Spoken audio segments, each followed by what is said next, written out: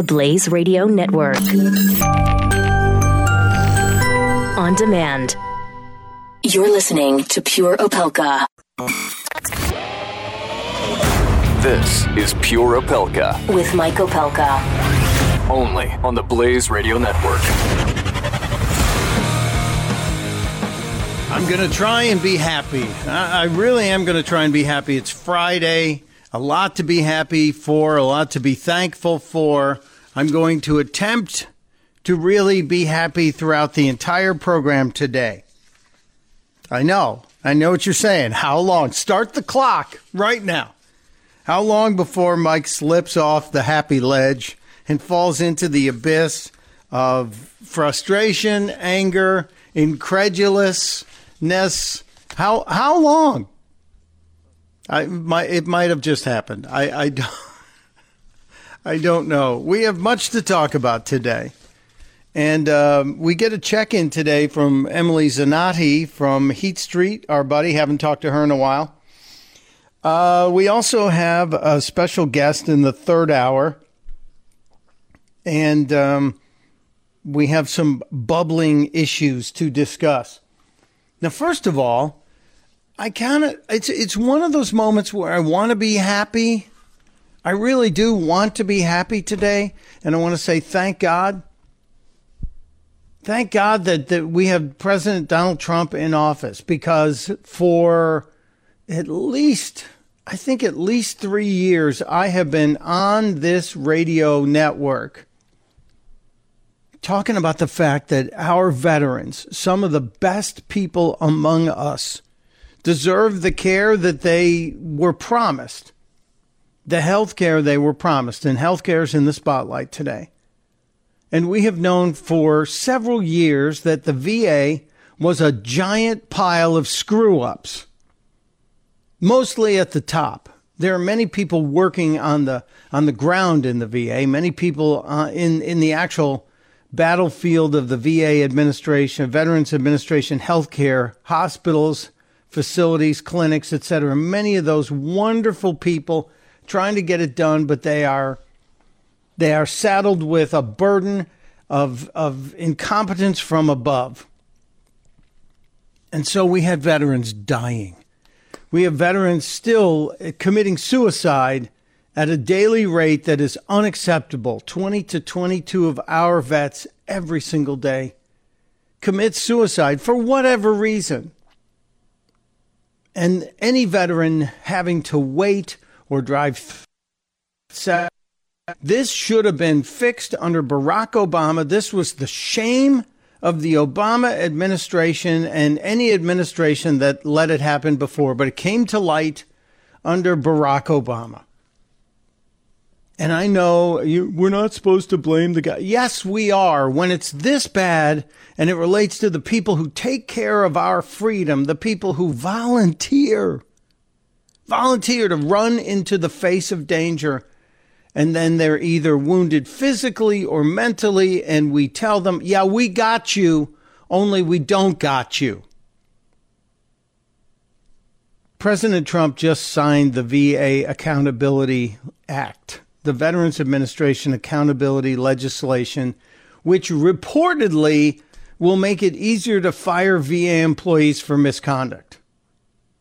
Before this, there were people that could sit in their VA offices in front of their computers watching porn all day, and it was virtually impossible to fire them. What about the incompetent folks who had the lists, the secret list that decided basically life or death? You want to talk about death panels? We had death. What about that? And if this is true, Mr. President, I expect to see heads rolling immediately. I expect to see house cleaning going on. It's time, sir. And this will be one of those places that, should you decide to campaign and run again and campaign for this same office in 2020, this is one of those things that I know those of us on the conservative side of the aisle will measure your success and decide where we're going to put our vote. Not that I think any Democrat will do much better. But I want to know the veterans problem, the VA problem has been fixed. So let's go, sir. It's go time. You signed the legislation. He has the VA secretary with him and in front of the crowd. He's got, they brought up a vet who had lost a leg, and he had so much trouble getting a prosthetic leg that it was ridiculous. Now they're all gathering for the signing, which is terrific. Let's sign it and let's get moving. I would love for the President of the United States to sign this bill, which is happening right now, just a few minutes after noon, East Coast time. And then for somebody to start handing out pink slips to the bobos who have been dodging the termination notice. I want the HR department at the VA to start making appointments, to start sending boxes to people. Say, all right, clean that out, clean that desk out, and just go. Don't let the doorknob hit you where the good Lord split you. Get out. So veterans everywhere, I hope to God this is your day. I hope to God this is a time that you can look at your country and say, thank you. Thank you, America. I hope that this day will be as important. This day will be as important as yesterday was in 1944 when the GI Bill was signed. I hope that veterans will point to today, June 23rd, 2017, and say, this is the day America straightened it out and fixed it and started taking care of us. What a great thing that would be, especially leading into we're just less than 2 weeks away from the Independence Day celebration. This is hopefully good news. And it's going to take some of the attention away from the news networks and all of the time they had planned on poking holes in what's not even a bill yet, what just is a discussion draft from the Senate on health care. Or it's going to take time away from the discussion on whether or not Robert Mueller is hiring a bunch of Hillary Clinton fans and donors, and whether or not he should recuse himself, which is something we're going to discuss today, something that needs to be discussed today. Bunch of things going on today, a bunch of things. And I have some things I want you to watch. I know I mentioned my concerns about sending American troops to El Salvador yesterday. It hasn't happened yet. I'm telling you, it's coming down the pike. And I don't have confirmation from the DOD on that. I just have a little bit of information. And that's really all I can say about it. But I'm just, I hope to tell you soon. But so we'll get into that. Here's the phone number, 888-900 3393, 888-900-3393. I did post a vital question of the day today. I did post something online early today, and it relates to a topic that I saw Glenn Beck talking about this yesterday about Uber and the fact that Uber has now added a tipping function to its app. I've used Uber. Have you used Uber? I use it a lot when I'm out of town. It's easy, and I can track my expenses easier than having to save a receipt from a cab driver. And it's all very tidy. You don't have to carry cash with you because it goes right to your credit card. Very convenient. But Uber is going to add this tipping angle on their app, so you can actually give the driver a little bit more if they did better. I tend to want to give a driver cash if it's a tip, so then they don't get banged on taxes. Because a tip is a gift. Let's be honest. When you tip somebody, essentially you're saying, thanks for the good service. I realize that the IRS jumped in a few years ago and started taxing waitresses and waiters, service personnel in restaurants, based on what they anticipated their tips would be. And to me, that's just wrong. A tip, and I was always taught that the word tips comes from two to ensure prompt service. TIPS, to ensure prompt service. So tipping to me is me as a consumer saying, you've done an exceptional job or you did a not so exceptional job, and I want to notice that and give you a tip. I'll give you a little bit extra. Bam. So today's question, tipping people who provide a service. Do you tip? If so, how much? Currently, 10% of you say you tip between 10 and 15%. 62% of you are saying you tip between 15 and 20%. And then 20% of you are saying it kind of depends. Now here, you're probably doing the math in your head saying that that adds up to 99%. Yes, you're right. It does. That means there is 1% of our population online that do not tip.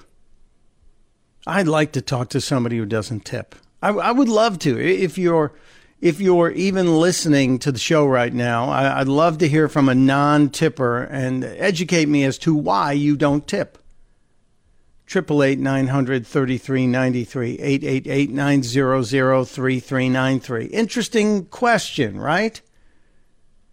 It's one of those, and I'm not talking about tipping at Christmas, like when you tip the postal worker and the trash worker, and I'm one of the people who says, no, I don't tip at the dry cleaner, because that person's probably making at least minimum wage.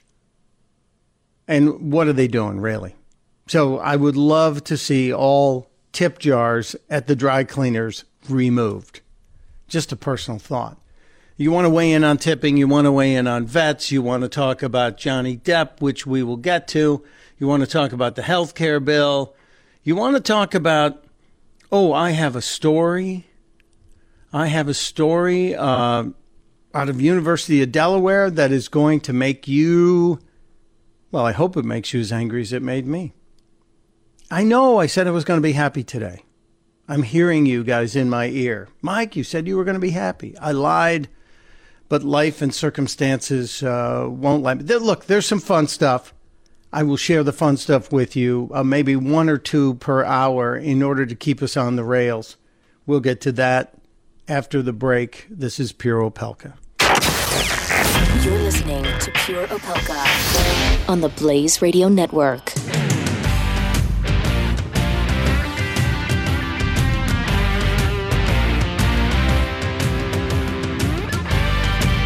Individuals and businesses with tax problems, listen carefully. If you owe over $10,000 in back taxes or have unfiled tax returns, we can help you take back control. The IRS is the largest and most aggressive collection agency in the world, and they can seize your bank account, garnish your paycheck, close your business, and file criminal charges. Take control of your tax problems now by calling the experts at Tax Mediation Services at 800-600-8192. That's 800-600-8192. 800-600-8192.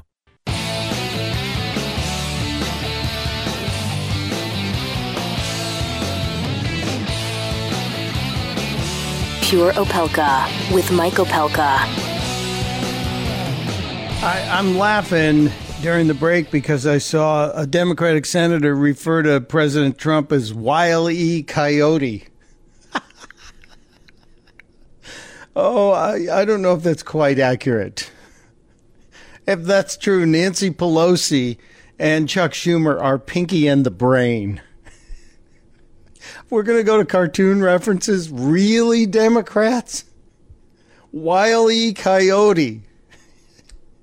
Oh, you guys are doing it to yourselves. It's just too good. Checking in with Robert today. Robert, happy Friday. How are you, sir?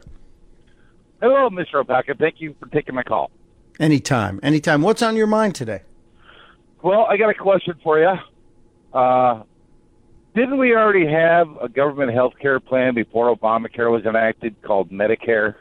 Yeah, and Medicaid in the states. Right. Now, so why was Obamacare even enacted then?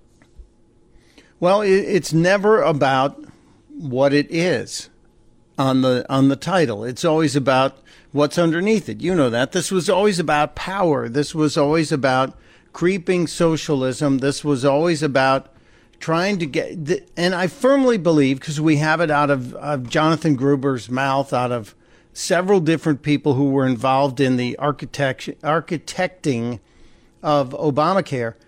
Obamacare was designed to fail in order to have an outcry from the people saying, we must have single payer. We must have the government take over all of healthcare. And that really was the end goal. Anything to get from where we were before Obamacare was signed to single payer, all of that was just a means to an end. And so that really was the case. SCOTUS said that Obamacare was really just a tax, therefore it was legal. Right. Isn't double taxation illegal by the Constitution? Well, you could make that argument. Someone would have to make that argument, and then we'd have to look at double taxation. And see, I consider a death tax to be double taxation and theft, if you want to get down to it. But, you know, we're starting to get some people who are eventually going to say, hold on a second. You're getting income tax, you're getting gas tax, you're getting soda tax, you're getting sales tax. People are eventually going to wake up, but it's just, when do we hit the tipping point is the question that I keep asking. When are my friends on the liberal side of the aisle going to figure it out? It's not about health care. It's about control. It's about the bigger agenda. And it's really about not loving liberty. And they're playing off, I believe, Robert, they're playing off the sentiments of a population that has been so softened over the indoctrination of the past years that they want government to give them everything. They want a guaranteed job, a guaranteed home, a guaranteed basic income, everything. And healthcare is one of those first steps on that path. I can understand that. But, you know, I've got a simple solution to this whole government health care thing. Okay. The simple solution is repeal Obamacare completely, 100%, eliminate the mandate to have insurance, and then allow people to opt into Medicare. Well, that's something, actually, I think, hasn't Bernie Sanders talked about that? Medicare for all? I'm not sure. I don't pay attention to what Mr. Sanders says. I think he's a kook. Well, he is a kook, but he's a kook that tens of millions of people voted for, and I think we need to be mindful of people that have tens of millions of followers and see what they're talking about, because we'll need to blunt those arguments down the road.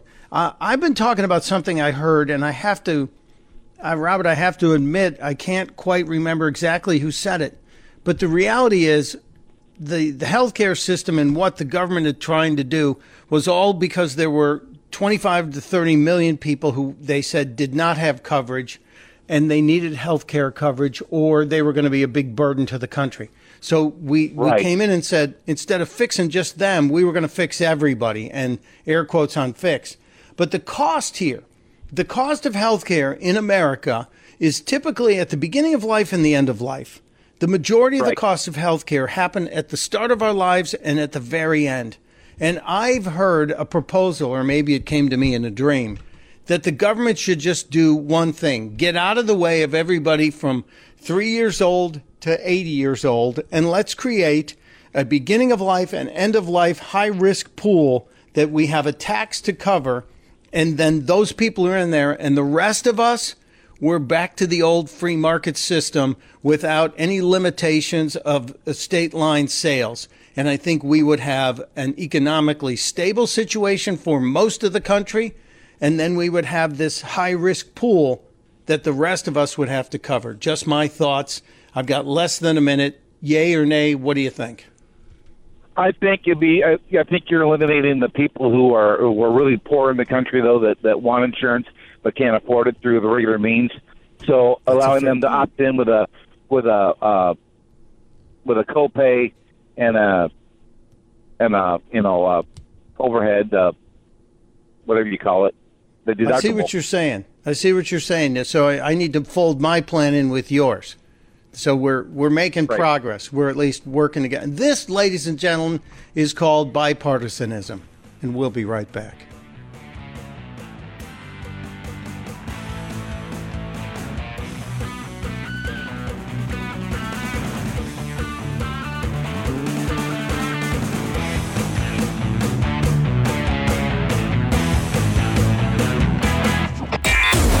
You're listening to Pure Opelka with Mike Opelka on the Blaze Radio Network.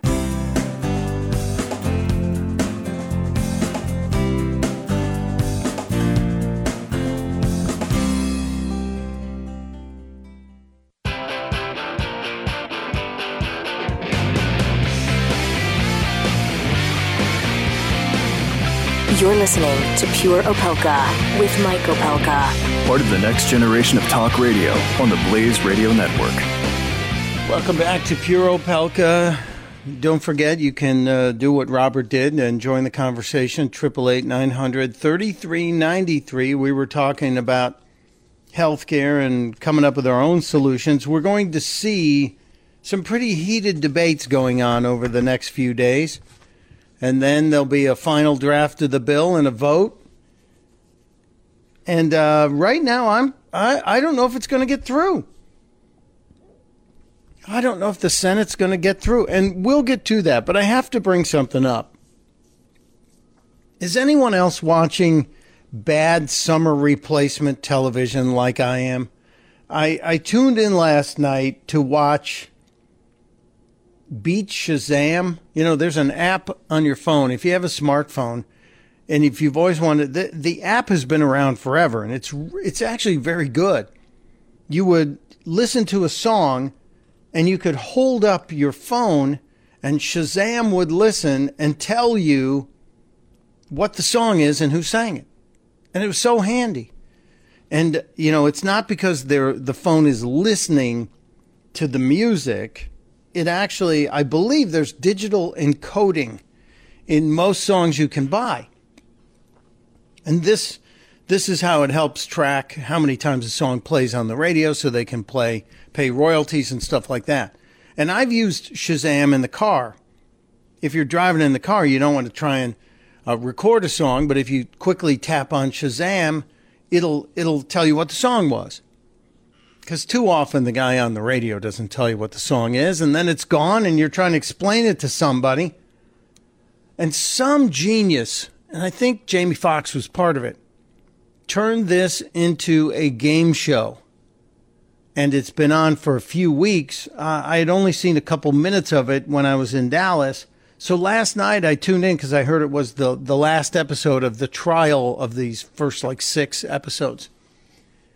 And I was sucked in immediately because it's different music categories and it's people competing against each other before one person gets to compete against the machine. And there's $1 million involved.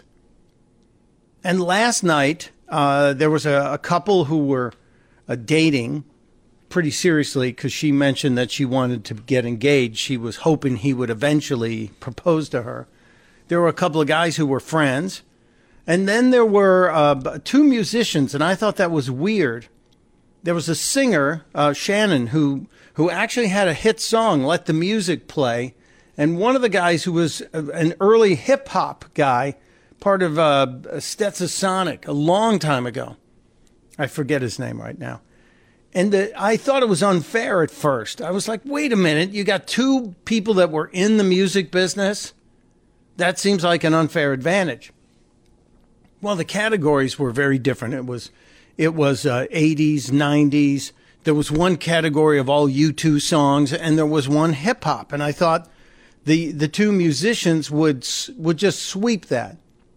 They lost. They didn't get to take on the big machine. I think they got $7,000 or something when they left. But this young couple made it all the way to the final round against the big Shazam machine. And each time you identify a song, if you beat the machine, you get $25,000, and they already had 70 or 80 grand, something. So they get all the way through, and they beat the machine on 5 songs. They have $197,000 that's up on the board. And Jamie Foxx says you can take the money and go home, and you can have almost $200,000.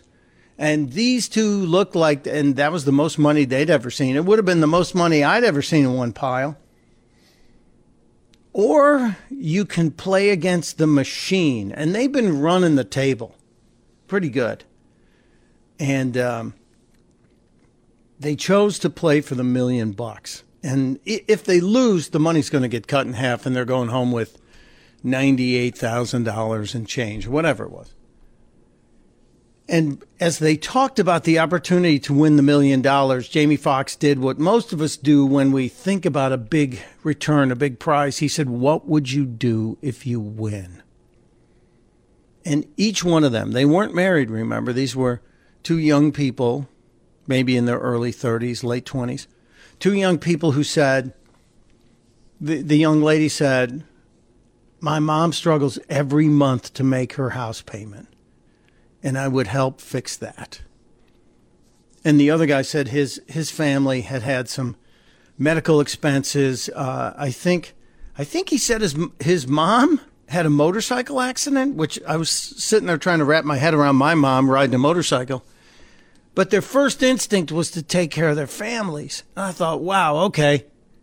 These are two people who understand, and you would hope that they're being honest when they talk about that. And they chose to take on the machine, and then they tell you which category it's in, and you have to guess the song. And they let the young lady, she chose to compete. I think it was 80s music or something. And I believe the song was Shout. And that's all you have to do is get the title right. But if you get one word in the title wrong, you lose. And if the machine gets it before you do, because apparently Shazam gets it within 2 to 5 seconds. So you have to be pretty fast on the draw. And they were getting everything in 1 to 2 seconds most of the time. But this young lady hit the button, gave the answer, and they won the $1 million. And I just thought, great. And then the skeptic in me starts thinking, wait a minute, this is the last episode of this show in the series? Nobody won the $1 million until this time? Nobody ever was successful against the machine until the very last show? I'm just thinking they made it a little bit easier in hopes that somebody could win so they could get renewed. And you know what? I don't care. Somebody won $1 million. The show is fun to play along. If you've seen it, you know what I'm talking about. If I'm wrong, call and tell me I'm crazy. Just a little sidebar. This is summer TV like I used to remember summer TV when I was a kid. It was either game shows that nobody knew would be successful, and they were trying them out, or it was variety shows. You know, it was the Brady Bunch Family Variety Hour, or the Osmonds, or somebody. But the Hudson Brothers. But the story last night was a young couple, not married, but I'll bet you they're engaged today, wins $1 million because they were fast on the draw and they knew music. Pretty simple concept. And I'll tell you, all that says to me is there are ideas out there yet to be explored and discovered that could turn into great industries and great businesses. And I know I talk a lot about protection of ideas and intellectual property on this show, but I do believe that's part of what America's about. That's part of what the greatness of this country is about. It's finding something that you're interested in and you love or you want to improve and make better. And if you do make it better, if you do improve it, if you do create something out of your mind, it can become something that will make your life, your family, the nation better. And that's why I so stand behind intellectual property rights. As much as I stand behind just regular property rights, intellectual property rights are just as important. So I know I got off on a little preachy thing about this. When I come back, I want to talk about something that really ticked me off, and it happened here in Delaware. It happened here in Delaware, and I almost can't believe it happened. And it ties to North Korea. Intrigued, right? Yeah, probably are. So we've got an update on Dennis Rodman. We've got an update on North Korea, and a college professor who has me boiling mad. I'll tell you the story next on Pure Opelka. Pure Opelka with Mike Opelka on the Blaze Radio Network.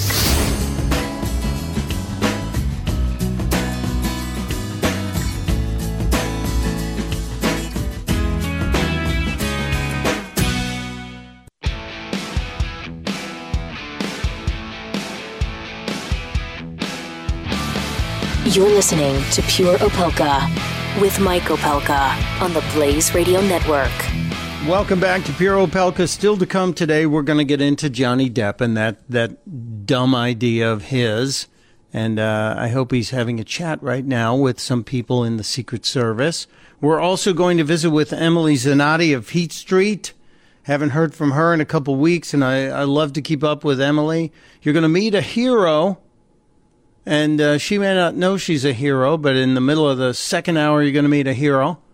And I have a story to tell you out of Toronto that's going to prove to you Canadians can be just as dumb as Americans can be, and maybe dumber.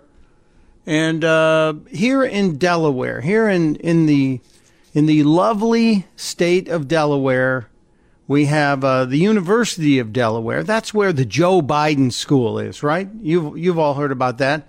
Joe Biden has his own school here at Delaware, the School of Government. You know, it's one of those things, those honorary things they do after you're the vice president or the president. And it really is a foundation that gives you a bunch of cover and an office to go to. It's kind of Bravo Sierra, you know what I'm saying? But a bunch of Joe Biden's buddies will get jobs, and they'll get donations, and they'll put out white papers and basically do nothing. But it'll look good on your resume to say, oh, I was a fellow at the Biden school. Right. But at that same University of Delaware, a professor of anthropology has put out what has to be the ugliest statement on the Otto Warmbier tragedy that I have seen. Catherine Detweiler is an anthropology professor at University of Delaware. Doesn't that sound like a snooty anthropology professor? Catherine Detweiler of the anthropology department.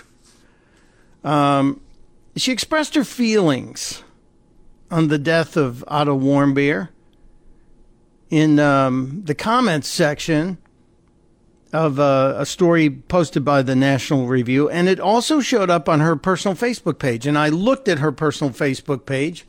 You can too. Detweiler, Dettwyler.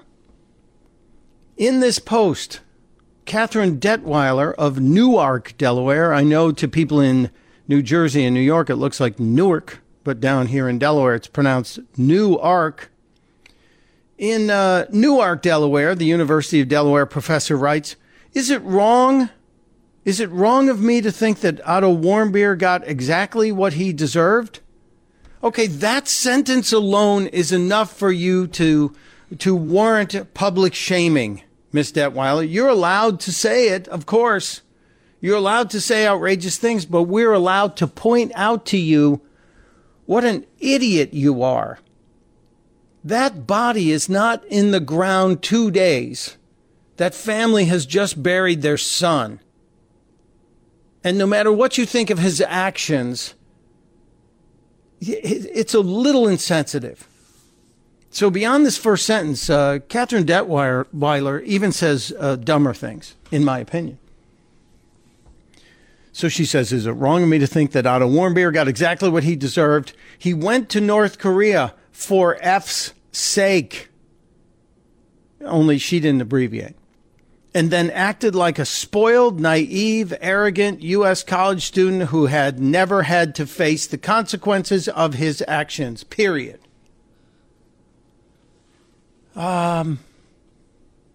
He did go to North Korea, but so have many people. There are tours you can take.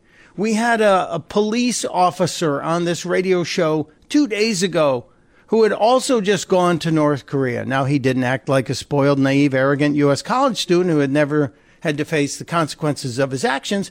But is it okay, Ms. Detweiler, Professor Detweiler, is it okay to give the death penalty? I wonder how she feels about the death penalty here in America. And this guy stole or attempted to steal a banner. And he was given 15 years of hard labor that ultimately, in less than a few months, turned into a crippling problem and he was in a coma for 15 months and ultimately died when he got home. Was the death penalty the appropriate punishment, madam? She goes on to say, I see him crying in his sentencing hearing and thinking, what did you expect? How about a few minutes of thought given to all the other people in North Korea who are suffering under the repressive government there? Just because they are North Koreans and not U.S. citizens, we shouldn't care about them? We're not talking about that, madam.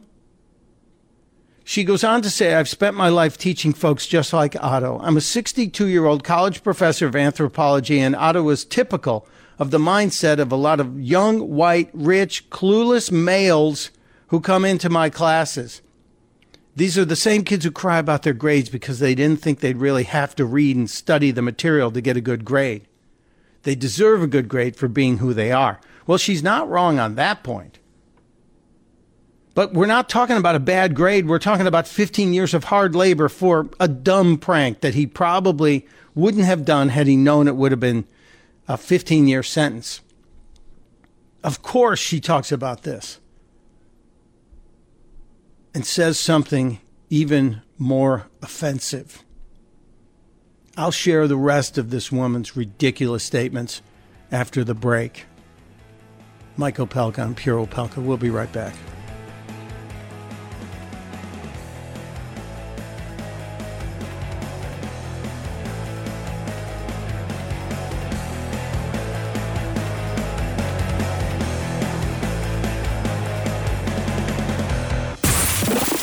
Pure Opelka. With Mike Opelka on the Blaze Radio Network.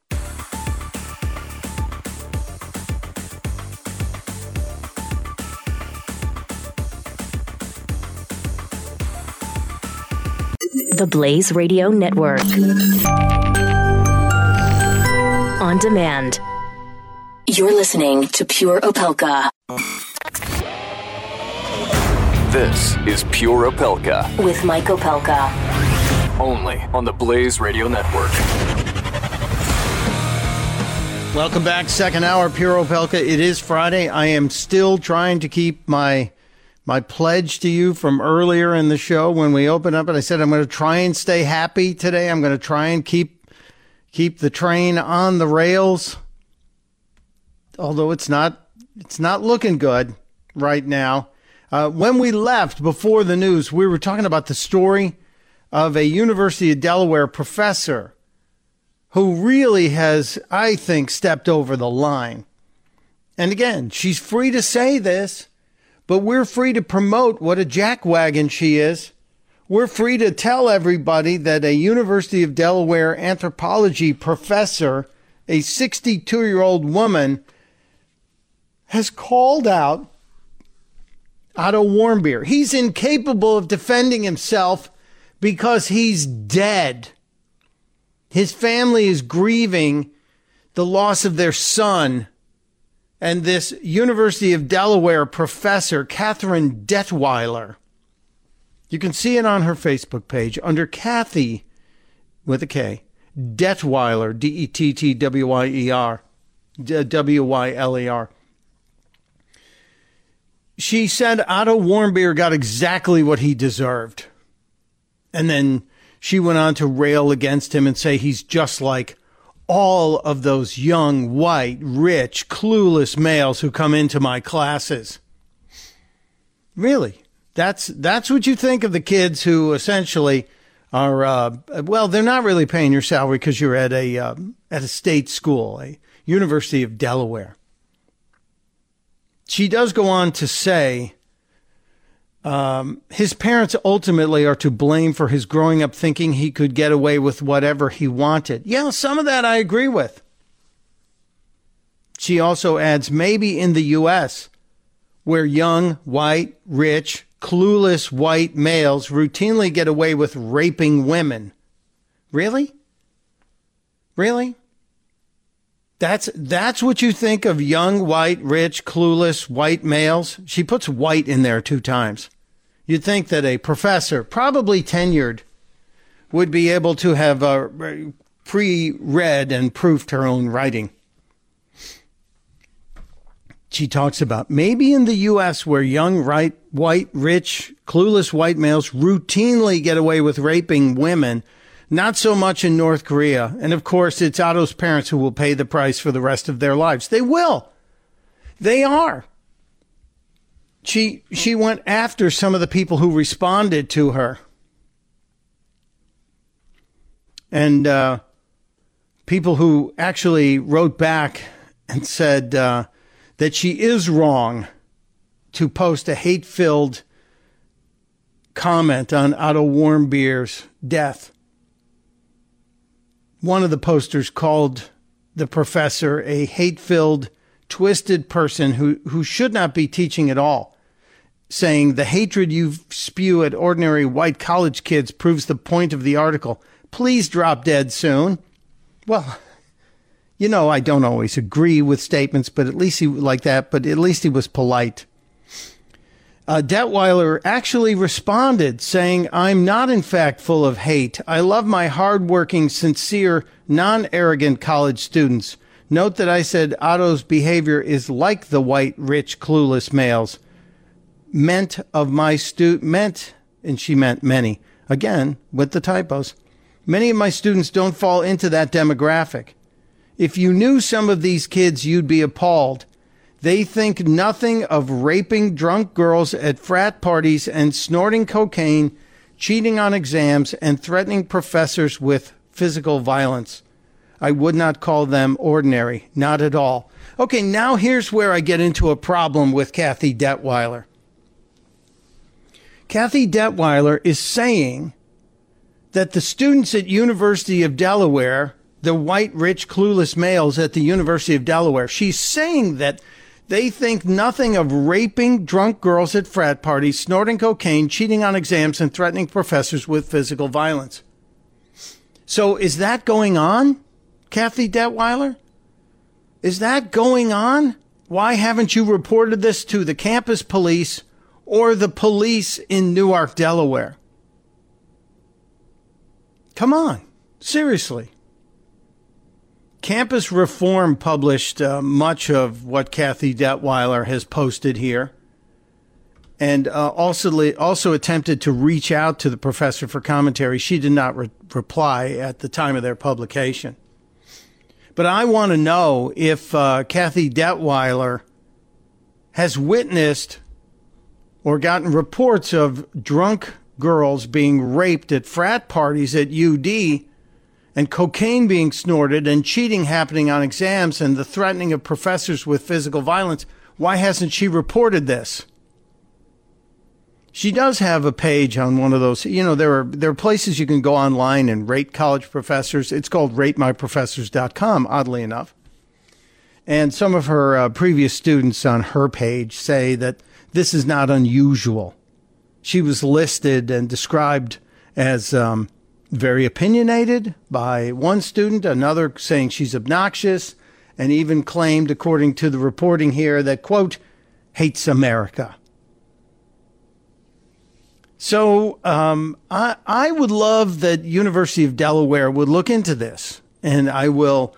We know people in the political science department. We've had guests from the poli science department on this program. No one from the anthropology department yet. And I wonder if she's off for the summer, but we will make an effort to reach out and find out what's going on. But once again, just a disgusting display from someone that we apparently are trusting or entrusting to shape the minds of the young people coming through the system. And I realize the students are adults. I realize Otto Warmbier was an adult. 23 years old. He made a mistake. But according to this professor, he got exactly what he deserved. Really? John McCain called it murder. So many others have called it murder. So, professor, I guess you believe stealing a poster or a petty theft of a political poster is worthy of the death penalty. I really do wonder what the professor thinks about the death penalty in America. I wonder if she's had any discussion of that. I'll bet you she's against the death penalty. I just think that's probably where she stands. And again, we will reach out and see if we can get a hold of the professor and see if she'll respond. But it's one of those stories I could not let pass. I could not let it slide away. Okay, try and get it back on the rails, Mike. Try and find your happy place. Try and find it. You know what we need to do? We need to discuss, if we're talking locally, I'm going to reach out to a guy that I know here in, he works for NBC Radio News. He is a local guy who is a correspondent nationally for NBC Radio News. His name is Bill Zimfer. And Bill has been, I think we had him on before. He covered the Cosby trial. And we'll probably cover the second trial. And I reached out to Bill last night and said, are you going to have any time? Because I wanted to talk about this insane story about what Bill Cosby's planning on doing in the immediate future. His spokespeople were on a radio show or a TV show, a morning TV show in Alabama, and they explained Bill Cosby's next plan of action, what he's going to do to get himself back out. Remember, his spokesman said Mr. Cosby got his power back, and he's back. He's going to be back out in the world again. Well, what Bill Cosby's planning on doing is a little bit crazy, in my humble opinion. And we have to have some fun with that. And I also need to know about the jurors, because looking at the news reports, Shamant and I were talking about this yesterday. The juror breakdown, first of all, was 10 white and 2 black. And I believe it was the 2 black jurors were the only 2 who reportedly were against convicting Mr. Cosby. But since that discussion, we have also heard some different stories about what the jurors were thinking about doing.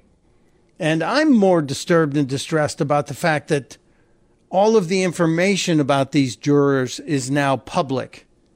And anybody who wants to talk to these jurors can make their life miserable, or make their life, it could be miserable. Let's just put it that way. I don't think they're going to be happy about their fame. But I'll tell you what, we'll jump out a little bit early and see if we can get hold of Bill Zimfer and get Bill to talk about what the Cosby trial is doing and where he's going with this crazy story. It almost sounds like they're setting us up for some kind of parody. If I didn't know better, if I didn't know they were serious about their plans, I would think they were joking. That plus, at the bottom of the hour, we're going to talk to Emily Zanotti from Heat Street. Emily has posted a couple stories this week. Some have me scratching my head and just going, no, this has to stop. And others have me shaking my head. Yes, I'm happy to see that's happening. We'll get to all of that just around the corner on Pure Opelka. You're listening to Pure Opelka with Mike Opelka on the Blaze Radio Network.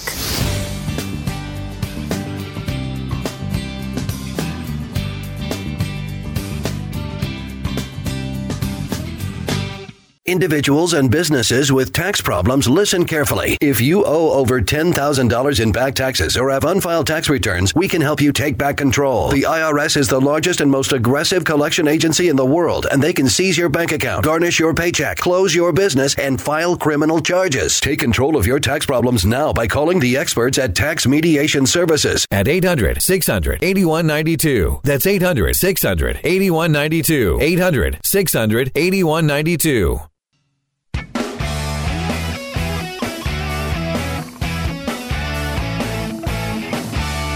You're listening to Pure Opelka on the Blaze Radio Network. Let me take care of some business while I wait on Bill Zimfer to dial in. I'm going to repeat this until the whole world that has pain in its knees and its back and its hips and its neck, until the whole world realizes There's an all-natural anti-inflammatory that can help you greatly. It's called Relief Factor. I use it. I use it every day. I take it breakfast, lunch, and dinner. It's so simple for me to do. Try the 3-week Quick Start Pack. It's $20, $19.95 actually. $19.95 for a 3-week Quick Start Pack. Call them at Relief Factor, 800-500-8384, 800-500-8384, or go to relieffactor.com. Just go there right now and check it out, get the information. What it did for me, in 8 days, I stopped feeling the pain in my knees and in my back and in my hips. The inflammation went down, the pain went away. I don't take any over-the-counter painkillers. I don't take prescription painkillers. It's called Relief Factor. It's all natural. I'm back on the golf course. I'm back in the garden. I'm back walking the dog. Check it out for yourself. 800-500-8384, Relief Factor. I mentioned the Cosby thing, the latest with Bill Cosby and the craziness coming out of Bill Cosby's camp. And my buddy who's covering the case, Bill Zimfer from NBC News, I think he's on the line. Bill's a guy who's basically in the news biz, and he knows the update on this. Right, Bill? Hey, thanks, Mike. Yeah, I'm trying to stay out of the news myself. Well, that's a good idea. It's always better to report the news than to be in the news. I think that's axiom number one. You got it. I got a couple of questions, Bill. I know you want to talk or you have some information about the Cosby jurors, but I have to tell you, my jaw dropped when I read what Bill Cosby's people are up to and they're saying he's about to embark upon. Yeah, they appeared on a morning TV show down in Alabama. At least that's the one I saw, where his spokesman, Andrew Wyatt, his spokespeople were there, announcing that Bill Cosby's going to stage a series of town halls. The subject will be sexual assault, except the angle is a little bit different than you might imagine. The angle would be how to avoid being accused of sexual assault. Kind of strange, and I don't understand it. This is really getting weirder as we go along. How he's going to... Wait a minute. Wait just a minute here, Bill. Are you telling me that I'm going to go out in front of people who are paying to see me and tell them how to avoid sexual assault? Is that what you want me to do? Hey, that's pretty good, Mike. That is not bad at all. Yeah, and as you can imagine, there's going to be protesters at each of his appearances. I just can't even believe that I could understand if you're going to go out and talk about sexual assault and the issues and victims of sexual assault and all that kind of stuff, but to go at it the other way and say, hey, you got to watch out because certain things will be interpreted as a sexual assault. It's really strange. And I wonder if there will be a representative from the prosecution's office at every one of these to see if anything he's saying publicly could be used in the next trial. Oh, I think that anything that he does is going to be videotaped for sure and could be used, absolutely. So I imagine that, anything he says from here on out is going to be documented. This is absolutely wild. Now, the other story that initially I reached out because I was stunned seeing all the information about the jurors from the now mistrial that was coming out. And I thought when you were a juror, do you give up all anonymity if you are part of a case? Well, your names can be released. It's part of the public record. And, of course, Monday, right after the trial ended, media outlets were in front of the judge requesting that the names be released. There are certain cases where they do remain anonymous for the safety of the jury, like an organized crime trial or something like that. In that case, the jurors' names can remain secret. But in an average trial, the names of the jurors are public record. And Judge Stephen O'Neill pointed to a 2007 state Supreme Court ruling that said such, and he said he was obliged to release the names of the jurors. Now, having said that, the trial was a situation of, okay, who do you believe? And now you were hearing from the jurors, and it's a situation of who do you believe? On Wednesday, a juror came out and said they were 10 out of 12 voted to convict on 2 counts. The other was 11-1 to acquit. Thursday, we had another juror coming out saying it was about split down the middle. 7-5 to convict. Another one was 7-5 to acquit. So who do you believe here? I'm not sure. And then, this was the best one, Mike. Yesterday we also had an alternate juror come out, wanted to remain anonymous, but he was on TV. Oh, my gosh. That's he would unbelievable. He would not say, he would not have his name released, but there he is on the screen. So I was on Inside Edition. So just an incredible sequence of events. Well, it's only going to drive up interest in the next trial, I think. Everything from this Cosby sex tour to the identity of the jurors and the difference of information out there. It will all be watching, I'm sure. I wonder, they won't televise this trial, will they? No, in Pennsylvania, you're not allowed to televise trials. Darn it. We would watch that. We definitely would watch that. Well, thank you, Bill Zimfer. We appreciate you. Bill Zimfer from NBC Radio News. I hope we talk again soon. Okay, Mike. Have a good weekend. Thank you. You too, sir. I love discussing it because he's been in that courtroom. I love getting Bill's take on things. He's had a front row seat, and I hope he gets a front row seat to the next one. Although I tend to think, depending on what happens at this tour, which you know is going to be plagued with protesters, that there's going to be a scramble to get those seats next time. Stepping away for a minute. When we get back, Emily Zanotti from Heat Street is checking in. There's been a whole bunch of weirdness going on in the world this week. She covered some of it, and I want to get her opinion on the rest of it next on Pure Opelka.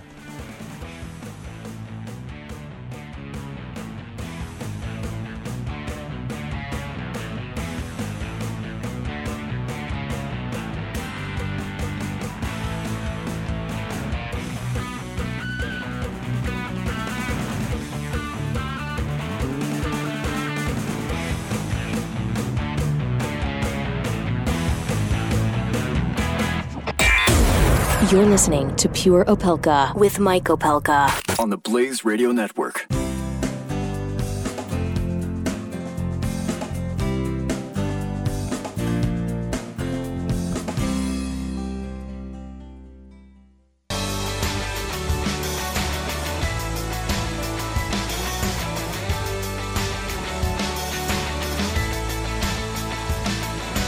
Pure Opelka with Mike Opelka on the Blaze Radio Network. Welcome back to Pure Opelka. It is a Friday, so we're trying to celebrate, but then I stumble into stories like the Johnny Depp story and the story of the University of Delaware professor. And, there's a host of others. So in order to help me crawl back in off the ledge, I am enlisting a bright light, somebody who is incapable of making me feel or making me remember all of the bad news that's out there. It's my friend from heatstreet.com, heatst.com, heatst.com, but it's Heat Street. Emily Zanotti's with us. A long time. How are you? I'm good. How are you? I feel like it's been forever. It has been. And, it's just been this crazy sprint of weird stories for the past 2 weeks. And I'm like, yeah, I need to bring Zanotti in here to get me in off the ledge because, frankly, between all the stories, I haven't even gotten to the Toronto University that's going to host a segregated commencement for the black students. It's just too much. Right. It's craziness. There's so much right now. I feel like the last 3 weeks have felt like 4 years. I can't believe it's still June. Yeah, it does feel, and we just got to hang out. We just got to make it to the end of the month, and we get that little extra break because the Independence Day is on a Tuesday, so we actually get a Monday and a Tuesday, and then that bonus of the short week after. So we get a 4-day weekend, and then a 3-day work week the next day. It's like a double bonus. I'm happy for that. Nice. But out of all the stories this week. In real news stories, not in the kooky news, because I know you've got 100 kooky news stories. Yeah, we do lots of kooky news stories. What was the one that caught your attention the most? What was the one that surprised you? Was it the election on Tuesday night? Was it the announcement of the no tapes, or was it the discussion draft of the bill? I feel like it was a discussion draft because the other two I sort of knew were coming. I think we knew that Ossoff probably wasn't going to win and that we would wake up Wednesday morning and have a whole host of Democrats saying that, well, it's really a Pyrrhic victory for Ossoff because we spent $80 million or $40 million and we still didn't get more than 10% of the vote that we got, 10% more of the vote that we got in 2016. And I thought Donald Trump was kind of making up the tapes thing from the beginning, but this health care bill has sort of revved up into this big issue with both Democrats and Republicans. You just see people who are deeply, deeply unsatisfied with what's coming out of Congress and this draft legislation that's been disseminated everywhere. It's designed for reconciliation. It's designed as a budget bill, and it really doesn't do a whole lot. It doesn't make the kind of changes that these guys campaigned on. So that shocked me. I thought they were going to come back with a much better health care bill. Yeah, especially when the House bill first dropped and was managed to get through, and then the Senate basically said, it's dead on arrival. We're going to write it ourselves, and we're going to show you children how real lawmakers do their job. I thought, wow, we're going to actually get repeal and replace. And it's going to be great, just like the president promised. And it seems like, as you said, a pre-existing conditions clause stays in.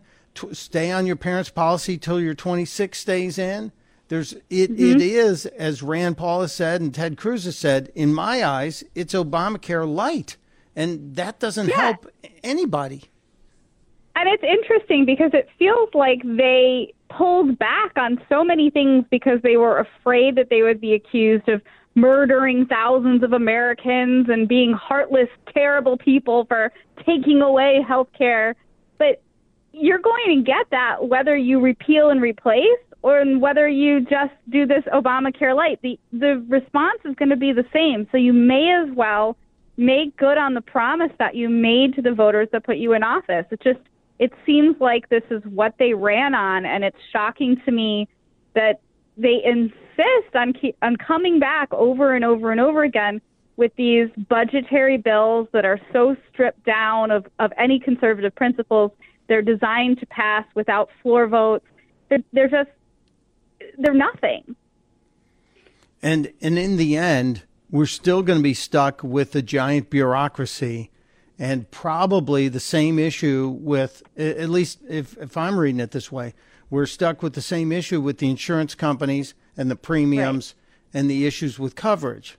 So nothing really changes except now Schumer's going to call it Trump care and say it's failing and people are dying and we're giving a tax break. And now it becomes, and now it becomes your responsibility. So we have insurers that are pulling out of the marketplace. Aetna just pulled out today. It was the last major insurance company in the marketplaces in most states. So people now have only a single option if you are not given employer-provided insurance. You have to go with these Obamacare plans. And I had one for a very long time, and it had a $14,000 per year premium and a $12,000 per year deductible. It was like having nothing at all. And that's not going to change. The insurance marketplaces are still going to be incredibly expensive. They're still going to be infeasible for these insurance companies to handle. So none of the problems that are associated with Obamacare are really going to change under this bill. The only thing that's going to change is now Republicans are responsible for a failing healthcare system rather than Barack Obama. What I don't understand, Emily, and we're talking to Emily Zanotti from Heat Street, what I don't understand is for 6 years or more, we were told that if we would just remove the state restrictions and allow insurance to be sold across state lines, all the costs would come down. And nobody on either side has ever responded to that. Why? Is it lobbyists for the insurance company keeping the money high? I don't really know. We have never, and I talk to people in Washington about this. I ask people who are involved in the industry why this has never been brought up, and I get a varying answer. Some people will say it's lobbyists. Some people say the insurance companies just give too much money to re-election campaigns, so these people don't want to mess with the current insurance system. It would be too hard. A lot of people say that the insurance companies are sort of teetering on the brink of bankruptcy and having to take on this responsibility of going across state lines would definitely send them into the gutter. There's excuse after excuse after excuse, but it seems like that's the solution that everybody wants, the free market-based solution to insurance sales, and yet it's never brought up in any of these legislative hearings. Yeah, that's what I absolutely don't get it. And in terms of the insurance companies teetering on the verge of bankruptcy, Rand Paul seems to think it's quite the opposite. Rand Paul was saying that the insurance companies made X billions of dollars in profits, and based on this bill, it's going to more than triple. And so that if the GOP bill were to go through as currently, even though it's just a draft for discussion, if it was passed as is, the insurance companies would get another $100 billion in revenue, which would make their profits, which are already pretty strong, skyrocket. So I just don't understand why that issue. Sorry. Oh, no, I was just going to say that both of these bills, the Obamacare bill and the Republican bill, do not address the issue of a bailout built directly into the Affordable Care Act. If this all goes to pot in the next several years and the insurance companies cannot sustain this health care policy, we will bail them out. It is predestined in the ACA. And so the insurance companies have this incentive to fail. And it's still in these Republican bills. It adopts all of that language that says if this doesn't work, we will bail out the insurance industry. So it's a terrible cycle of, well, we're going to give them profits, and if they don't make profits, we're going to give them government money. And if we give them government money, we're going to insist that they keep operating. So they've created this downward spiral of healthcare that now is probably unsolvable. Well, I did not realize that, and correct me if I'm wrong, but this parallels the problem we had with the home mortgages when the government told banks you have to lend to people who aren't qualified, and because we want people owning homes, and even if you do so and it fails, we will bail you out. And that's what led to the mortgage meltdown, which led to a huge chunk of the collapse in 2008 and 2009. It's the same damn thing. Why are we I know I'm asking you. Why are we repeating this a mistake this big? I'm sorry. I don't mean to yell at you, Emily. Because the opposite of progress is Congress. I guess I don't really know, because we keep repeating these mistakes, and you're exactly right. We've created this problem with farm subsidies. We've created this problem with housing subsidies. We've created this problem across the board, and insurance is kind of the last holdout. We have to create a problem for the insurance industry. We just cannot manage to leave it alone. It's the glory days of me having a $1,000 a month premium are so long gone. I remember it as fondly, and I'm a millennial. Wow. Yeah, it's frightening to me because I'm just around the corner from not being able to have a company provided if it goes away. I'll be on a government provided, and not keen on that idea. All right, I got to do one quick weird story before I let you go. The rainbow armpit hair. What the hell is happening? This is a downfall of civilization, and I'm just cataloging it as a journalist. I have done more stories on armpit hair. So we had a couple of weeks ago, we had a story about how armpit hair was sort of the new feminism. People were growing out their armpit hair like they did in the 60s. But now, apparently, that's not enough. You actually have to dye your armpit hair once it's grown out in a rainbow pride flag, because that's the only way to show you're a true social justice warrior, an intersectional feminist.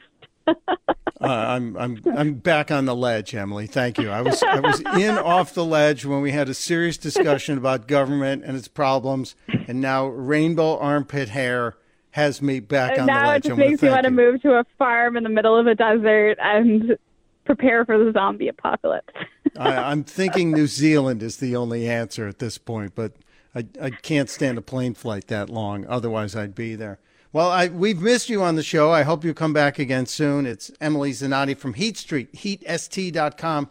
Check her out, follow her stuff. She's smart and also silly, and we love that. Thank you, my friend. Thank you. Have a great weekend. We'll be right back. You're listening to Pure Opelka with Mike Opelka on the Blaze Radio Network.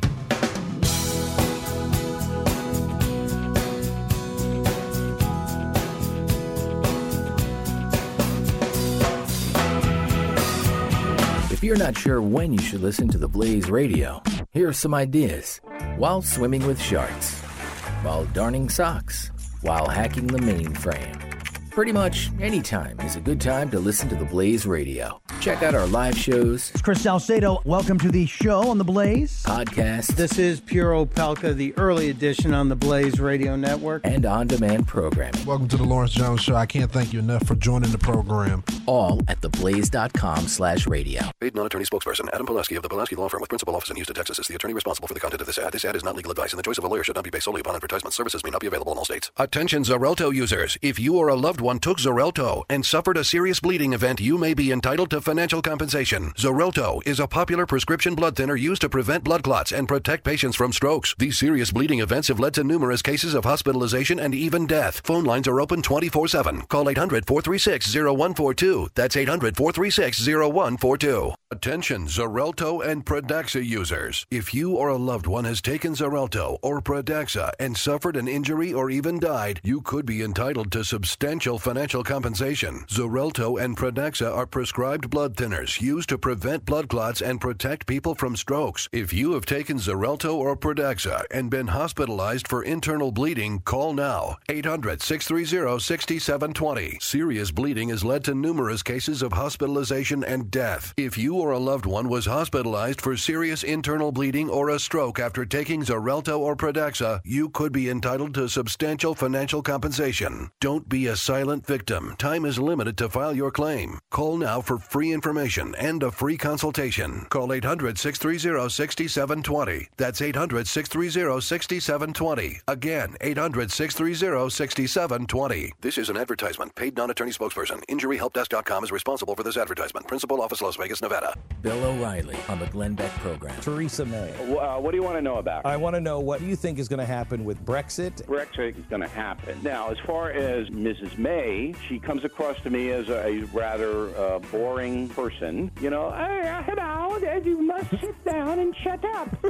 Listen to Bill O'Reilly. I mean, he is letting his hair cutting down. loose. He's got that one hair on the top, and he's letting it all the way down. Bill O'Reilly on the Glenn Beck program. Non-attorney paid spokesperson. Could your house go into foreclosure? Are you behind on your mortgage payments? Does it seem like the bank has no interest in helping you save your home? And you feel like you have nowhere to turn for help? Then we have good news for you. Foreclosure Protection Services can help save your home as they specialize in foreclosure assistance. That's all they do. If you're behind on your mortgage payments, being threatened with foreclosure, have been denied a loan modification, or been the victim of a predatory loan, it's critical that you call Foreclosure Protection Services now at 800-899-8443. Their network of attorneys and their agents are available to speak to you now. If you're behind on your mortgage payments, Foreclosure Protection Services can help stop the foreclosure process. Call today before it's too late. New laws are in effect that may save your home. Call Foreclosure Protection Services now at 800-899-8443. 800-899-8443. That's 800-899-8443. The IRS is the most feared agency in the world. You've heard ads from other companies offering to help taxpayers only if they owe over $10,000. Here at Platinum Tax Defenders, we're A-plus rated with the Better Business Bureau, and we're proud to be one of the only tax firms in the country who understands that people who owe less than $10,000 need help just as badly. The IRS doesn't care how much money you owe. They'll still garnish your wages and even seize your assets.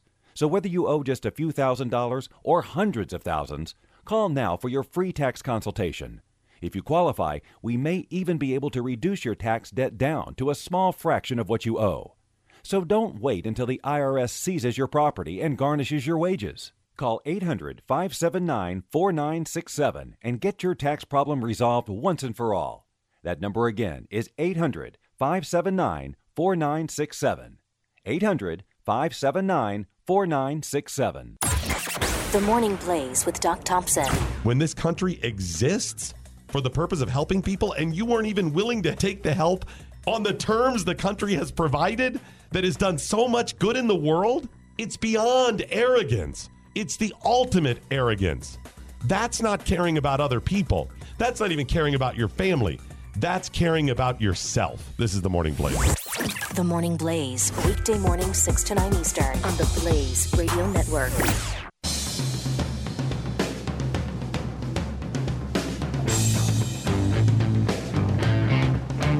You're listening to Pure Opelka with Mike Opelka on the Blaze Radio Network.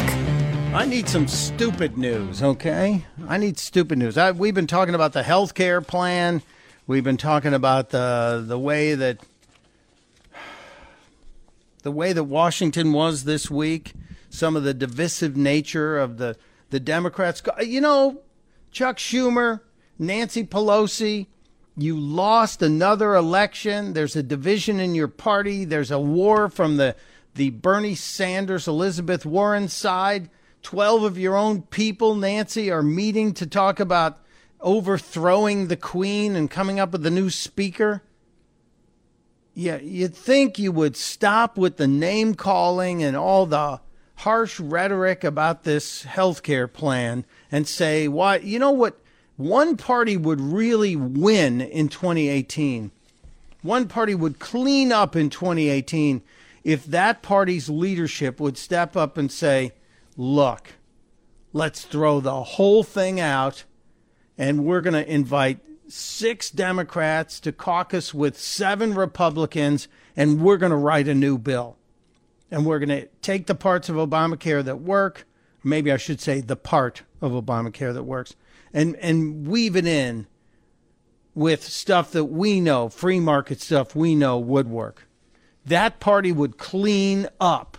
That party would kick ass and own the Congress, the House, and the Senate for the next 20 years.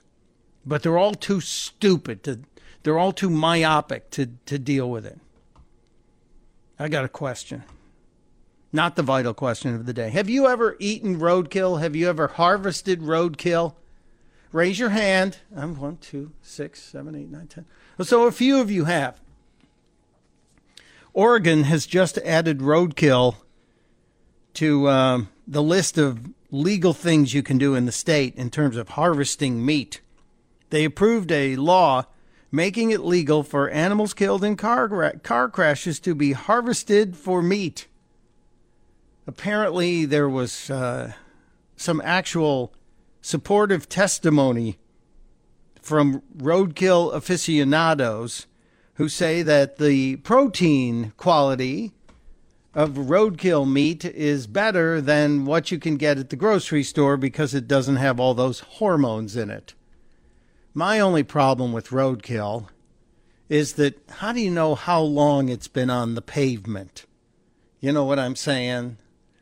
When you kill a deer when you're hunting, you at least know when it went down. But that deer on the side of the road, I'm not so sure about that one.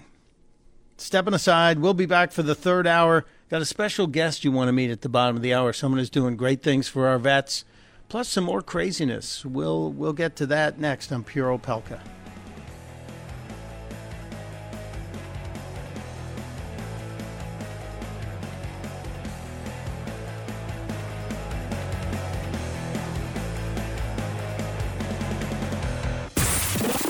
Pure Opelka with Mike Opelka on the Blaze Radio Network. The Blaze Radio Network. On demand. You're listening to Pure Opelka. This is Pure Opelka with Mike Opelka. Only on the Blaze Radio Network. Third hour, Pure Opelka. Happy Friday. I'm kind of drifting back towards a little less angry zone today. If you want to join the conversation, you can either try and make me angry or make me happy, or just talk. Open line, open topic. 888-900-3393, 888-900-3393. something I wanted to tell you about, and we'll get into it a little bit more tomorrow. Tomorrow is, I think tomorrow's an important day. I think tomorrow we should keep an eye on things. Why, Mike? Why tomorrow? Tomorrow is, I think tomorrow's the anniversary of the start of the Korean War. And the way the Korean people are, the North Korean people specifically, I think we need to pay attention and be worried that Kim Jong idiot is going to do something dumb. I'm just saying, I feel like Mr. Dictator is going to do something dumb on Saturday. And we have noticed, yes, there was a missile test yesterday, a rocket test, actually, not a missile test, but a big rocket engine was tested yesterday. And the little dictator, he was out there giving the orders. But they've seen on the satellite imagery some movement on the area where the North Koreans typically run their nuclear tests from. And so it would make sense, based on the way they've done things in the past, for North Korea to test something tomorrow on the anniversary of the Korean War. By the way, we're still at war with Korea. We signed an armistice. There was no truce. There was no formal surrender. There was no end to that war. So technically, if you want to do it on paper, yeah, we're still in a war with North Korea. We're still part of that group that's at war with North Korea. So watch this space. Now, strangely, now I shouldn't even have to say the word strangely when I'm going to use the name Dennis Rodman right after it. Rodman is talking to the media. He was on Good Morning America talking about this today. Happened this morning. Dennis Rodman talking about his pal, Kim Jong-un. People don't see the good side about that country, but I think people don't see him as a friendly guy. But if you actually talk to him. So when you see him, do you see a different guy? Oh, yeah. Does he smile? Does he does he talk? Is he open? No, we always talk, right? We sing karaoke. It's some fun, ride horses, everything. We sing karaoke. It's all fun. We ride horses. I'm sorry. We're missing. Here's how you solve the problem in North Korea right now. We take Dennis Rodman and Kim Jong-un and we tell the little dictator, we're going to make you a reality show star, and it's you and Dennis, and nothing can go wrong. And then we now have to fill the power vacuum. We're going to have to put somebody in there who's not going to oppress his people. But we let him think. We're going to have to Rodman's going to have to drug him. And then we're going to have to knock him out and take Kim Jong-un out of there. We have to get a Kim Jong-un lookalike. We're going to put him in there. And this guy's going to bring in free market economy to North Korea and turn the country around. And Dennis Rodman's going to stuff the drugged Kim Jong-un into his suitcase. And we're going to bring him back to America or to some part of outer Mongolia where he's going to think he's still in North Korea. And we're going to let him think he's running the country, but it's a reality TV show. And then I know it's too expensive, just kill him and put in the lookalike, right? Okay. I'm just saying. And then in terms of other craziness coming out of Hollywood, I guess we have to go to the Johnny Depp thing. And I'm more disturbed on the Johnny Depp story with one. I have one issue that I think is bothering me more than the other. And if you listen to the Johnny Depp audio, which I'm sure you've heard or maybe you've seen, he was at a film festival in Scotland, and the microphone was crappy anyway, but Depp was talking to a crowd of people and talked about, it's too bad we can't have Donald Trump here. And then talked about, let's listen, shall we? When was the last time an actor assassinated a president?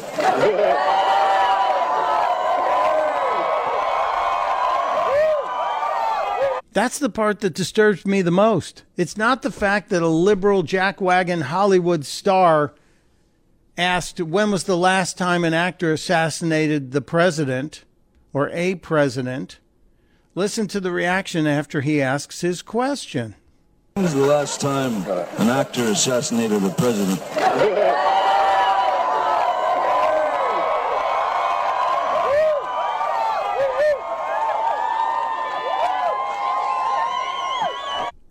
An extended cheer, a loud extended cheer. It's like 10 seconds of cheering from the people in this crowd. That's a great message. That's a fantastic message, Mr. Depp. I want to clarify, I'm not an actor. I lie for a living. I'm not an actor. I lie for a living. Anybody else disturbed by this? Yeah, I'm very disturbed by this, and I'm hoping the Secret Service actually printed a response or put out a response, and they didn't say what they were doing, but one kind of realizes that just the fact that they put out a response indicates that they are doing something about this, that they have to do something about this, and they really should. You can't have a guy out there, a guy with as large a profile as Johnny Depp, saying things like that, talking about assassinating a president of the United States. How many times have we had people who actually did try to kill presidents, who were influenced by people, who were driven to do what they do because they thought somebody famous told them to do it, or they wanted to do it to impress, I don't know, Jodie Foster? It's frightening.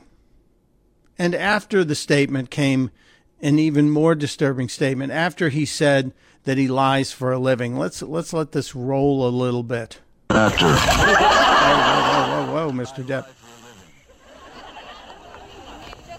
However, it's been a while.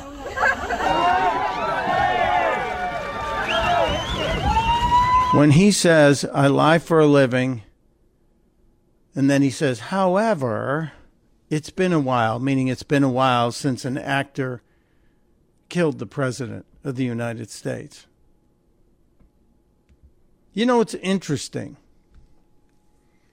It was just a couple days ago, I think, in England, that a guy posted something online on Facebook, and he ended up getting 2 years in prison. He was sentenced to 2 years in prison for posting that we should blow up mosques. Anybody see that? There was a guy who made a statement on Facebook, talked about blowing up mosques, and in England sentenced to prison for what he said on Facebook. Nearly 2 years in jail for what he said on Facebook. Nigel Pelham. 2 years in jail for inflammatory messages on Facebook. They advocated for violence against Muslims. He used Facebook, according to the sentencing. This man used Facebook to express his hatred for Muslims and has gone to prison. Johnny Depp just advocated in public for the assassination of the President of the United States. Yes, I understand free speech. I'm an advocate for free speech, but you're not allowed to advocate for the assassination of the President of the United States. And I wonder how the people who have hired Johnny Depp, this non-actor, I wonder how people who pay him millions of dollars for these Pirates of the Caribbean movies, I wonder how they're going to feel about this, about how the diminished box office might send a message. I know Glenn Beck talked about not wanting to take his son Rafe to see the movie, and I think knowing Glenn will stand his ground. But I also wonder, maybe we should just change the name of the character from Captain Jack Sparrow to Captain Jack Wagon. It's really disgusting. And yeah, if an actor had said, if James Woods had said the same thing about Barack Obama, do you think James Woods would be a free man today? No, of course not. Absolutely not. It's a double standard. There are two worlds out there, aren't there? Well, we'll see. We'll see what the free market does, what message the free market sends to tell Johnny Depp, you're allowed to say what you want. We're also allowed to choose where we spend our dollars. We will vote with our wallets in many cases. A very disturbing story to wake up to today. All right. Backing off the ledge, Mike. Backing off the ledge. When we get back, there's been a lot of discussion, shall we say, out of Washington about Robert Mueller, the special counsel, and the fact that he and James Comey are friends. And to me, that alone would be enough to have Mueller recuse himself from the investigation. But there's more to this. The president has wondered about some of the people Mueller has hired, and he's hired a bunch of people. But now a liberal, Harvard-educated lawyer has weighed in on some of Mueller's hires, and we will discuss what Alan Dershowitz has said about these hires and a possible recusal next on Pure Opelka. You're listening to Pure Opelka on the Blaze Radio Network.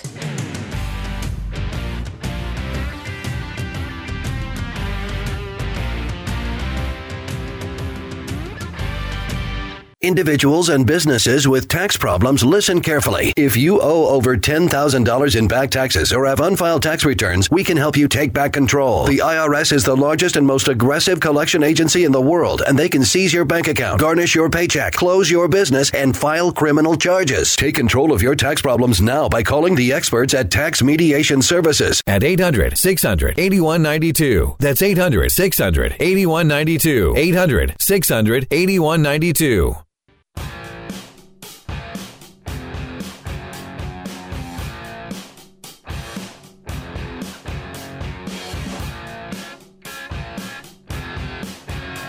This is Pure Opelka with Mike Opelka on the Blaze Radio Network. Welcome back to Pure Opelka. We will get to the Alan Dershowitz thought here in a minute. We're also going to speak to a woman out of Texas that you need to hear about. She's doing something great for our vets, especially appropriate and poignant on the day that the president signed the VA Accountability Act, which should make it easier to fire jerks and slackers and bad people from the VA. Also on this date, back in 1902, Mercedes registered as a brand name. You ever driven a Mercedes-Benz? It's because that name was trademarked, a brand name, on this date in 1902. And the guy that was behind these cars, Gottlieb Daimler, sold his cars to sultans in Morocco, and then they started cranking out these super-powered engines, delivering all of 6 horsepower in 2-cylinder cars. But he kept building faster and better cars. And then the story that I had heard, there was a French guy who wanted to buy a bunch of cars from Daimler, but he would only do so if the engineer would name the company after the Frenchman's daughter, Mercedes, his oldest daughter. And that apparently is how the distribution deal worked out. There's all kinds of twists and turns on the story, but interesting, because I always wondered, German cars, I didn't know any German girls named Mercedes. I knew French girls named Mercedes. We always called the one that I knew Mercy. But this came as a deal to get the right price on the car. Yeah, I'll buy your car, but I want you to name your company after my daughter. You go, more than 115 years later, Mercedes-Benz is still a globally recognized brand name, all because of that deal. Just a little side story on history as it happened on this day back in 1902.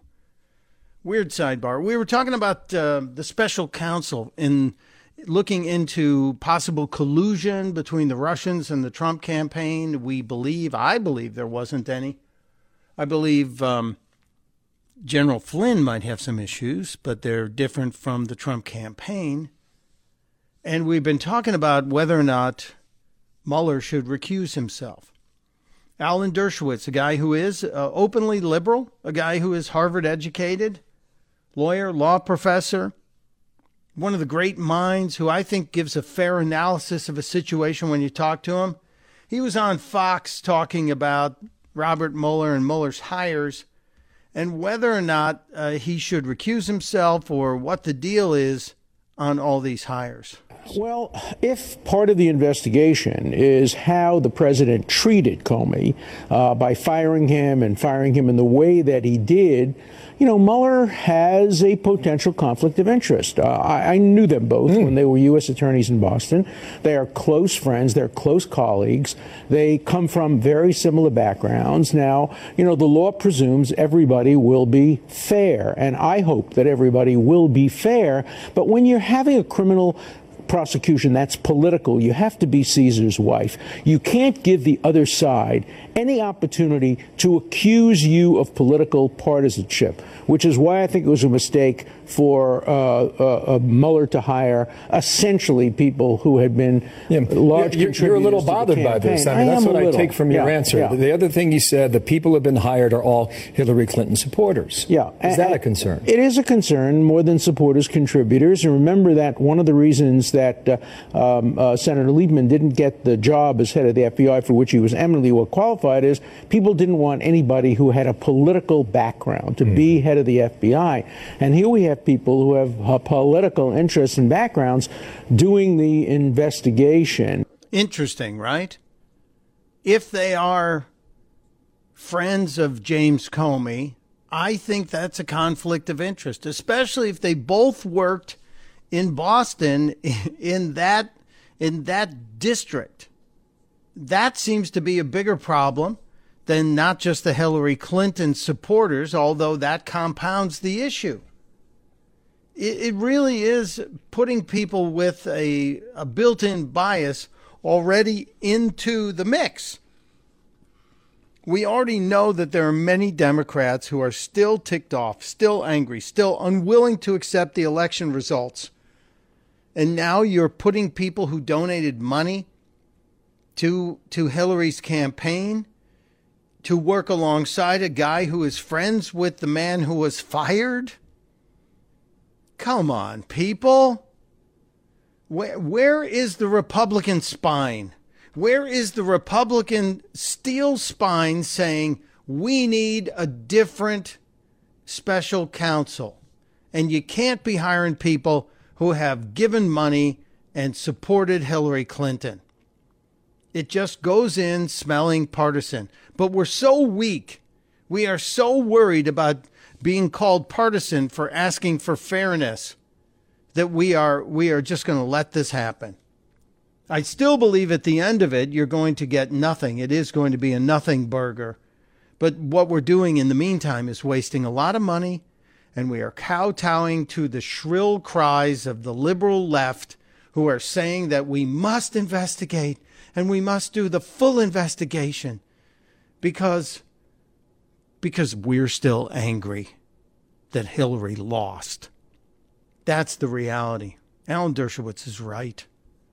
And Donald Trump is right, but the White House has said they are not going to ask for Mueller to step down. The White House basically said that, but they have to. But some other Republicans should. I'm looking at you guys. When we get back, let's talk about somebody doing something great for our veterans. Come on back and meet this person. You'll thank us.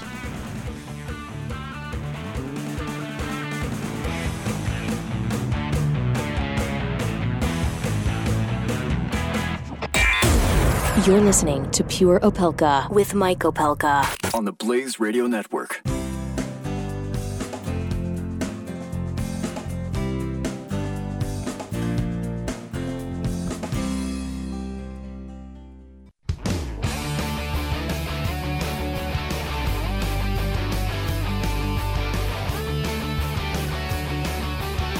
Pure Opelka with Mike Opelka on the Blaze Radio Network. Welcome back to Pure Opelka. It is a Friday, and I know I've been doing a lot about newsy stuff and stuff that gets me mad. And then every now and then I run into a story that gives me hope. And I have to give credit to the guy in Dallas who pushes the buttons, Shamant, who's always looking for good stories. And he came to one this week and said, I want you to talk to this person. And you know me, I'm a skeptic on everything. All right, who is it? And I went to the webpage that I want you guys to go to. The webpage is savingourvets.org. Savingourvets.org. Simple. You can't forget it. And especially on a day like today, a day when the President of the United States has signed a bill that I hope to God will bring some legitimate positive action into the Veterans Administration and help these vets get the care we promised them. Not just the care we owe them, but we promised it to them. We told them, if you volunteer and you stand up for this country and you fight for our freedoms, that we will be there when you come home. And so often we have not. And it's a source of embarrassment. It's a source of distress. It's a source of loss in so many ways. You guys have heard we talked to Ernesto, who walked halfway across the country in order to bring attention to the 22 vets who take their own lives every day. And it's been at least 3 years since this country has known about the problems with the VA. But thank God for people like Cheryl Jones, who is the founder of Saving Our Vets, savingourvets.org. Go there.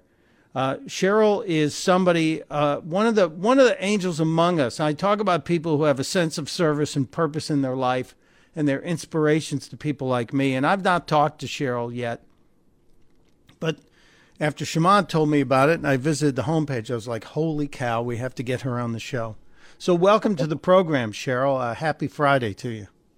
And happy Friday to you, too. And thank you for having me.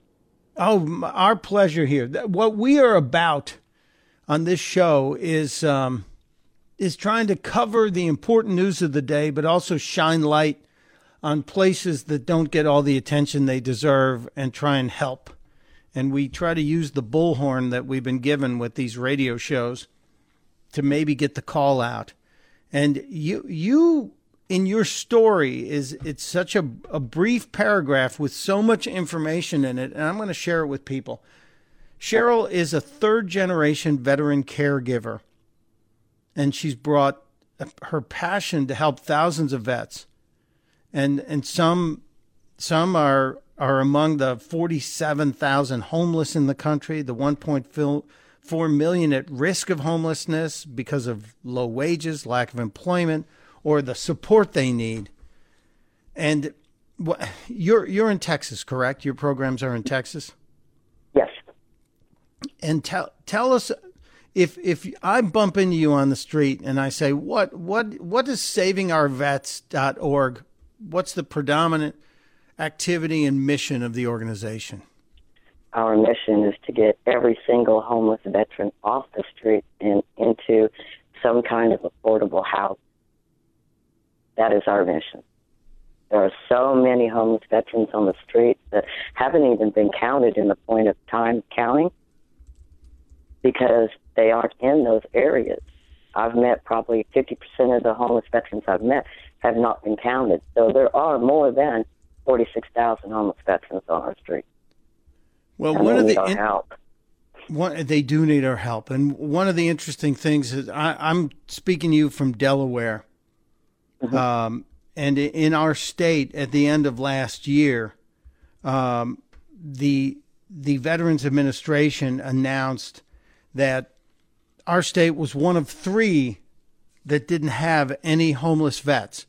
And I quizzed the secretary on that. I said, how do you qualify that? And he said, well, if we get down to homelessness down to a certain level, down to a tiny percentage level, and they really did work on it in Delaware. They really did work to try and find people on the street and connect to them and make sure that they were getting the help they needed. And I'm sure there are a couple here and there, but our state is one of just 3 So that means 47 states in this country have homeless vets out there on the street. And I'm guessing, sadly, Texas is one of them.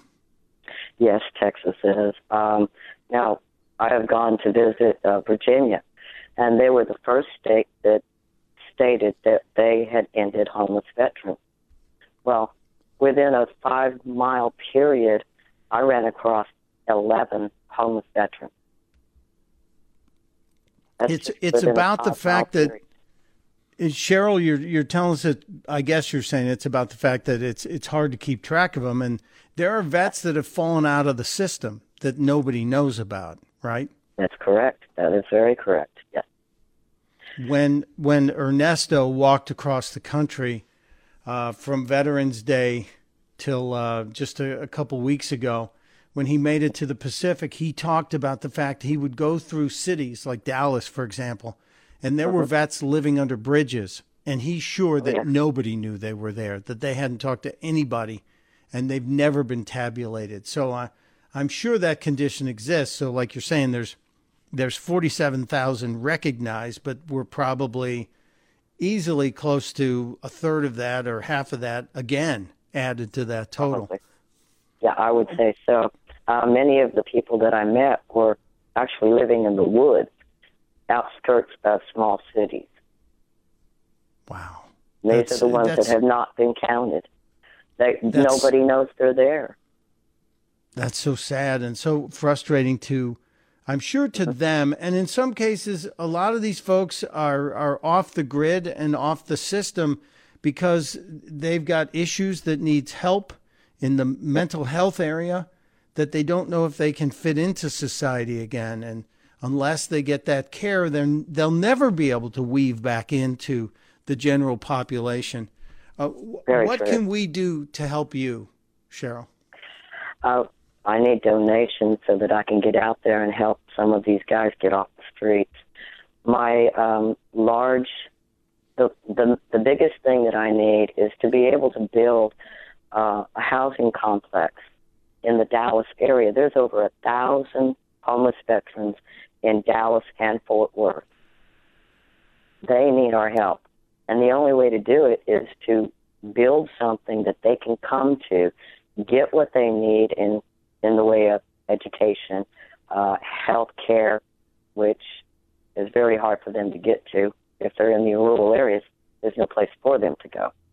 So if I can bring them in to a place, just an area that I've built, which I call it the barracks, because it seems to me that they're missing something, and what they seem to be missing is the familiarity of what they came from. That's a really good point. Into it, yeah. That's a and really that familiarity is the problem that we're having.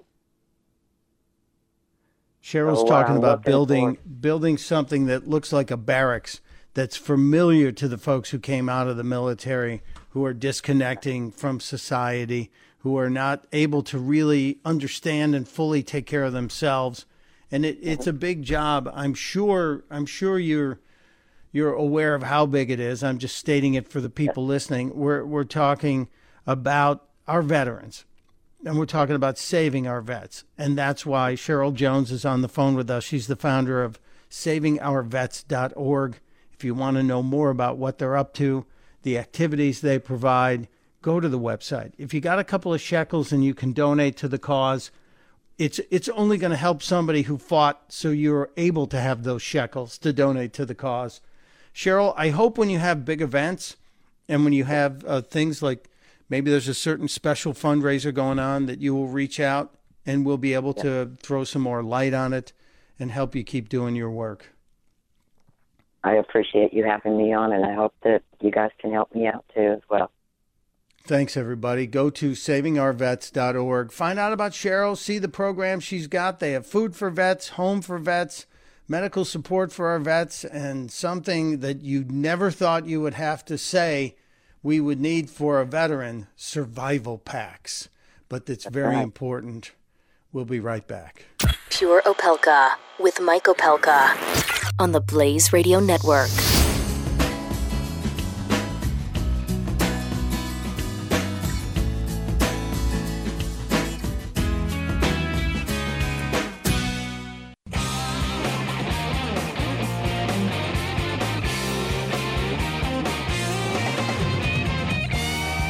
Pure Opelka with Mike Opelka.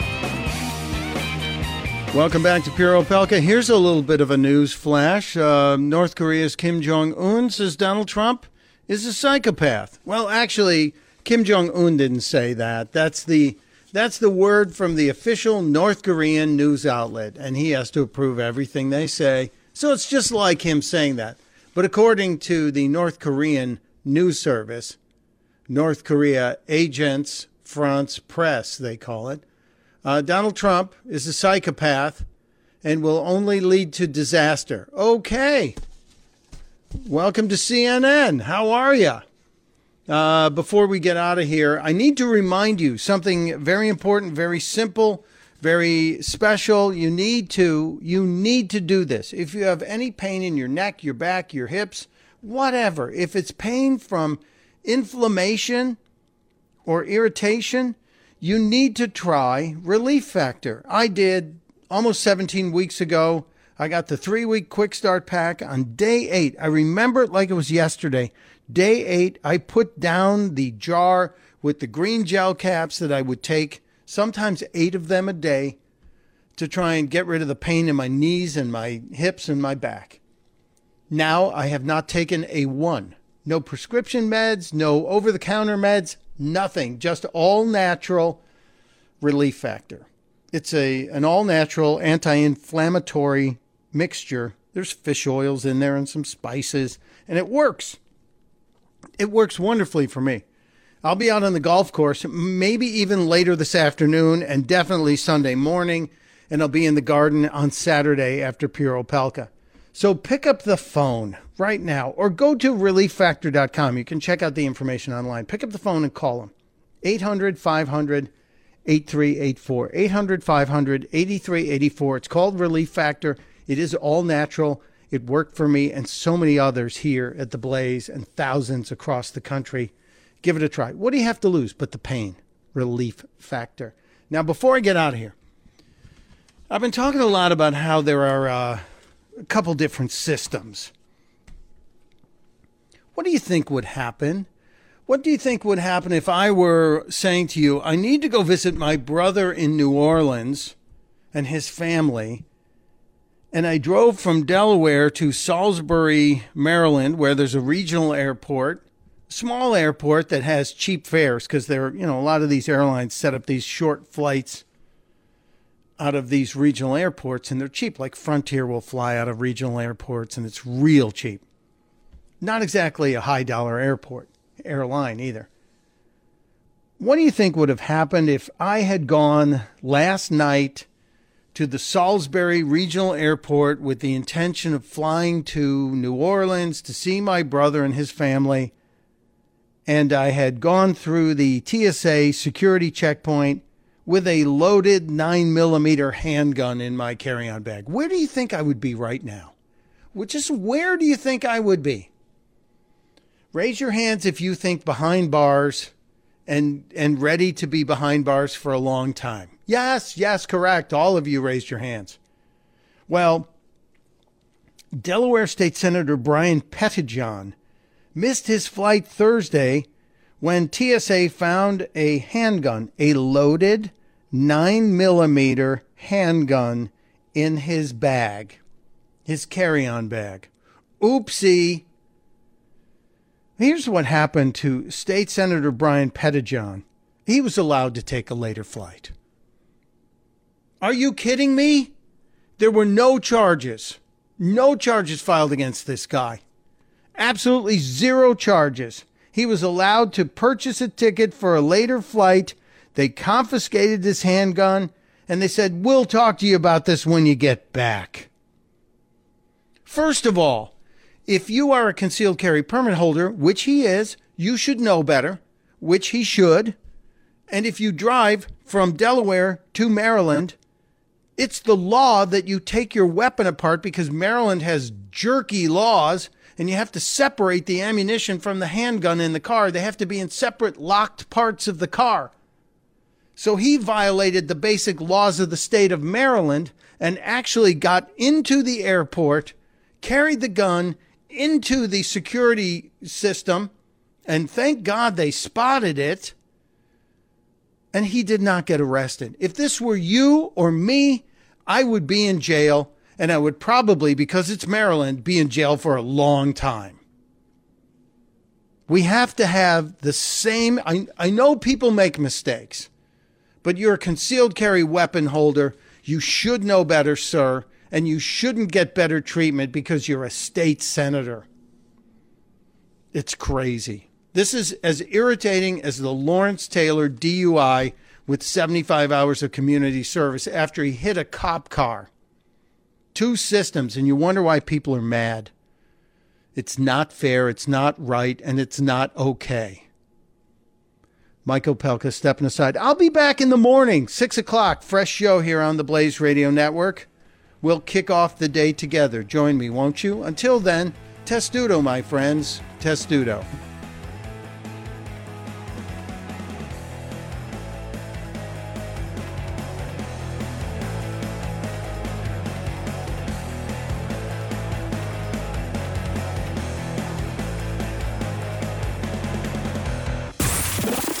Pure Opelka. With Mike Opelka on the Blaze Radio Network.